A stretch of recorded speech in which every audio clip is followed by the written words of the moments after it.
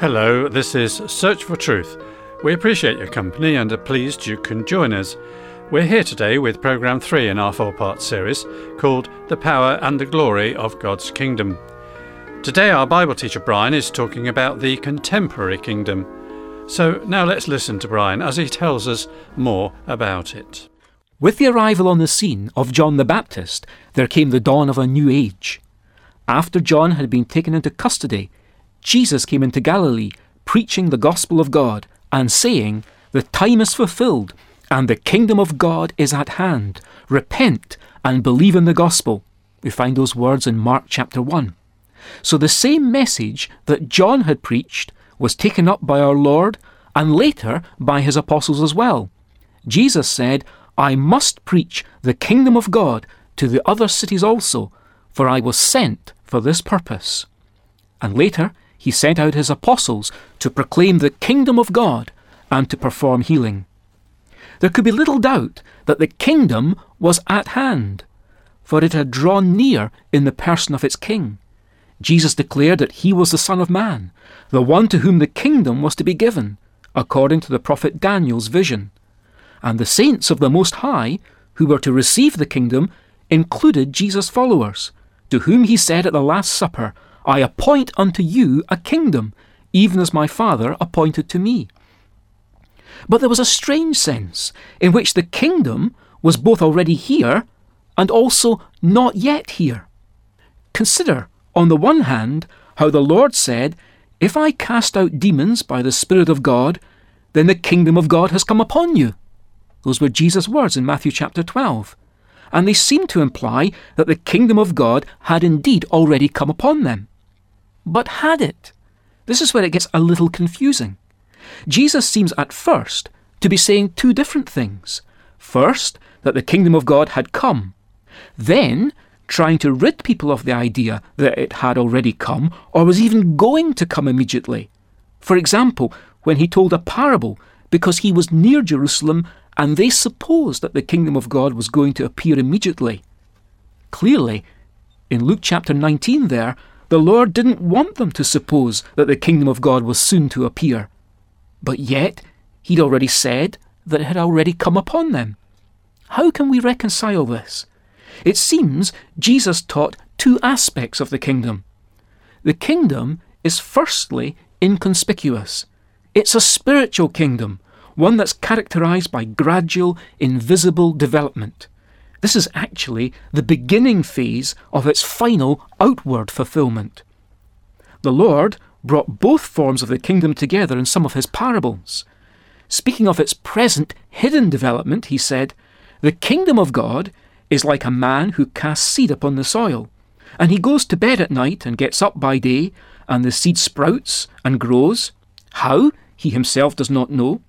The soil produces crops by itself, first the blade, then the head, then the mature grain in the head. But when the crop permits, he immediately puts in the sickle because the harvest has come." Those are the Lord's words from Mark chapter 4. This was the farming analogy which the Lord used to reconcile these seemingly contradictory features of God's kingdom. What becomes ultimately a visible crop to be harvested starts out life as a hidden seed developing under the ground for long periods without human involvement. The kingdom of God had indeed come with our Lord's first advent, but not in a way that's outwardly visible, and certainly not as a military show of human might. This is not to deny there's something going on now.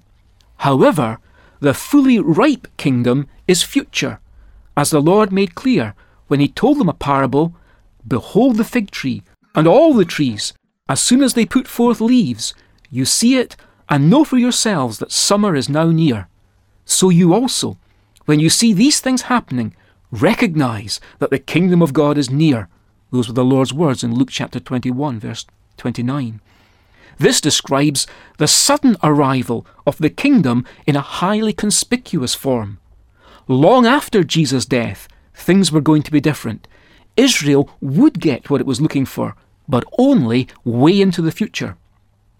If that was going to be a long wait, the Lord had a message for the followers he left behind waiting for Pentecost.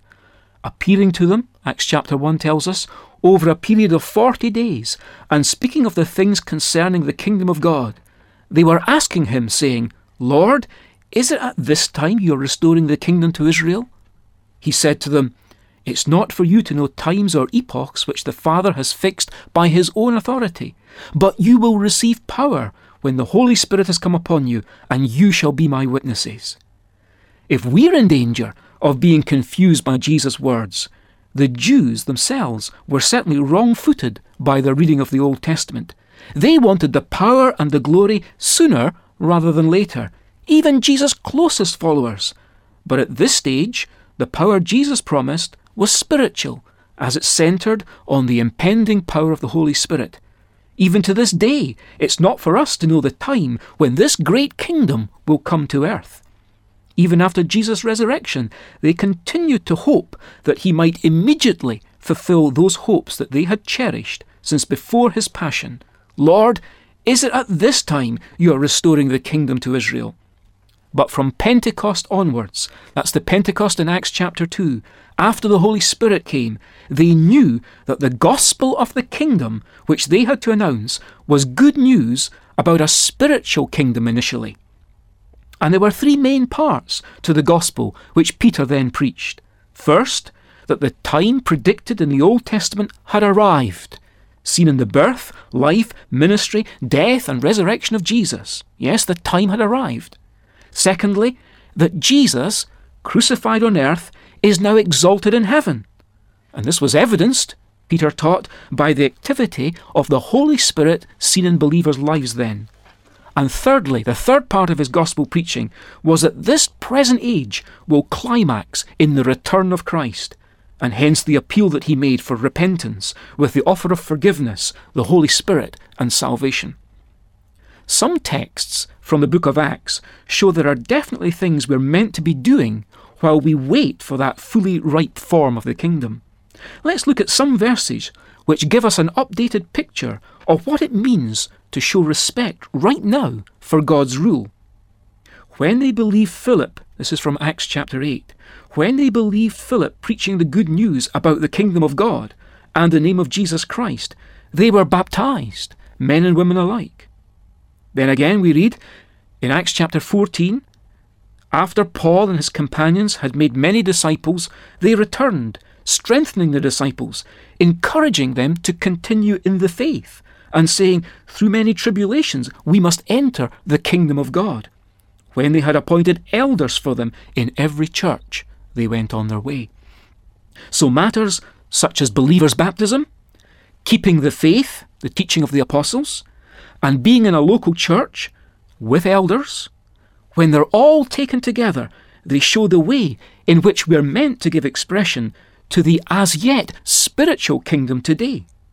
Certainly, we can continue what was begun by the apostles. Showing respect for God's rule today takes place at a spiritual level, in terms of the obedience of faith, when we organise ourselves just as the first Christians did 2,000 years ago. Where such submission to kingdom rule is seen overall in the New Testament is in terms of a company of disciples, all baptised by immersion in water, all added locally to Church of God fellowship, all within an overall community, serving according to one pattern of teaching everywhere, maintained under a fellowship of elders and separated to God. It's both natural and biblical to associate God's rule at this present time with the sphere in which submission to it is most clearly seen. And this, most assuredly, is in Christian testimony which is organised along New Testament lines. In other words, Christian testimony, organised in this biblical way, answers to the kingdom of God as it was seen in the Old Testament, in which faithful Israel conditionally expressed God's kingdom by obediently following the teaching which they too had received. Throughout the New Testament, God's word joins together various theological terms which evoke Old Testament history in a way that's specially relevant to the kingdom of God as it was expressed back then. For example, Jesus says, "The kingdom of God will be taken away from you and given to a people or nation, producing the fruit of it." He said that in Matthew 21:43. And then again in Luke 12 and 32 he says, "Don't be afraid, little flock," in other words, his disciples, "for your Father has chosen gladly to give you the kingdom." And then in Revelation 1 and 6, the Apostle John says, "He has made us to be a kingdom, priest to his God and Father." Whereas the Apostle Peter says in 1 Peter chapter 2, verse 5 and verse 9, he says, "You also, as living stones, are being built up as a spiritual house for a holy priesthood. You are a chosen race, a royal priesthood, a holy nation, a people for God's own possession." Peter's words there are so reminiscent of that gathering of the Israelite tribes at the foot of Mount Sinai, aren't they? Compare those things that we've read from Peter, a royal priesthood, a holy nation, a people for God's own possession. Compare those things with what we can read in Exodus chapter 19, verses 5 and 6. They're exactly the same. So much so that we have to conclude it's deliberate. And we're to understand that God is giving us here through the New Testament a kingdom update. All believers belong to the not yet here kingdom, but not all believers belong to the already here kingdom, which in its present spiritual expression demands obedience to the Lord's teaching through his apostles. At the first coming of Christ, the age to come invaded the present age, so that the two ages, the age to come and the present age, now overlap each other. And this overlapping lasts from our Lord's first coming to his second coming. This whole overlapping period is, in a sense, what the Bible calls the last hour, which is prolonged only through the patience of God. It marks both the end of the old age and the beginning of the new age. In the overlap, all believers belong prophetically to the coming kingdom in the age yet to come. And among those believers currently living in this age are those who, like their identical counterparts 2,000 years ago, may equally, on biblical grounds, claim to give an interim picture of that ultimate rule of God in the age to come. Righteousness is always necessary for its expression, the expression of the kingdom. This condition of obedience to the Lord's teaching agrees with what was formerly required of Israel nationally.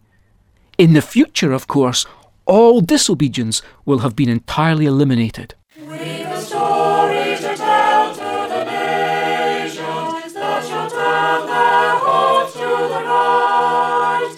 A story of truth and mercy, a story of peace and light, a story of peace and light. For the darkness shall turn to dawning, and the dawning to noonday bright, and Christ's great kingdom shall come to earth, the kingdom of love and light. There's a transcript booklet for this series. If you'd like one or more for group study, ask for the title The Power and the Glory of God's Kingdom. You can contact us by email or by post, and here's the address. Search for Truth, P.O. Box 70115, Chilomini, Blantyre, Malawi. The email address is sft@churchesofgod.info. And you can also find past programmes and helpful material on our website. Go to www.searchfortruth.org.uk. So thank you for the pleasure of your company today. I hope you enjoyed today's talk. So do join us again, please, next week if you can. But until then, it's our very best wishes from Bible teacher Brian, studio technician David, our singers, and me, John. So goodbye for now, and as always, may God richly bless you. We've a song to be sung to the nations that shall lift their hearts to the Lord.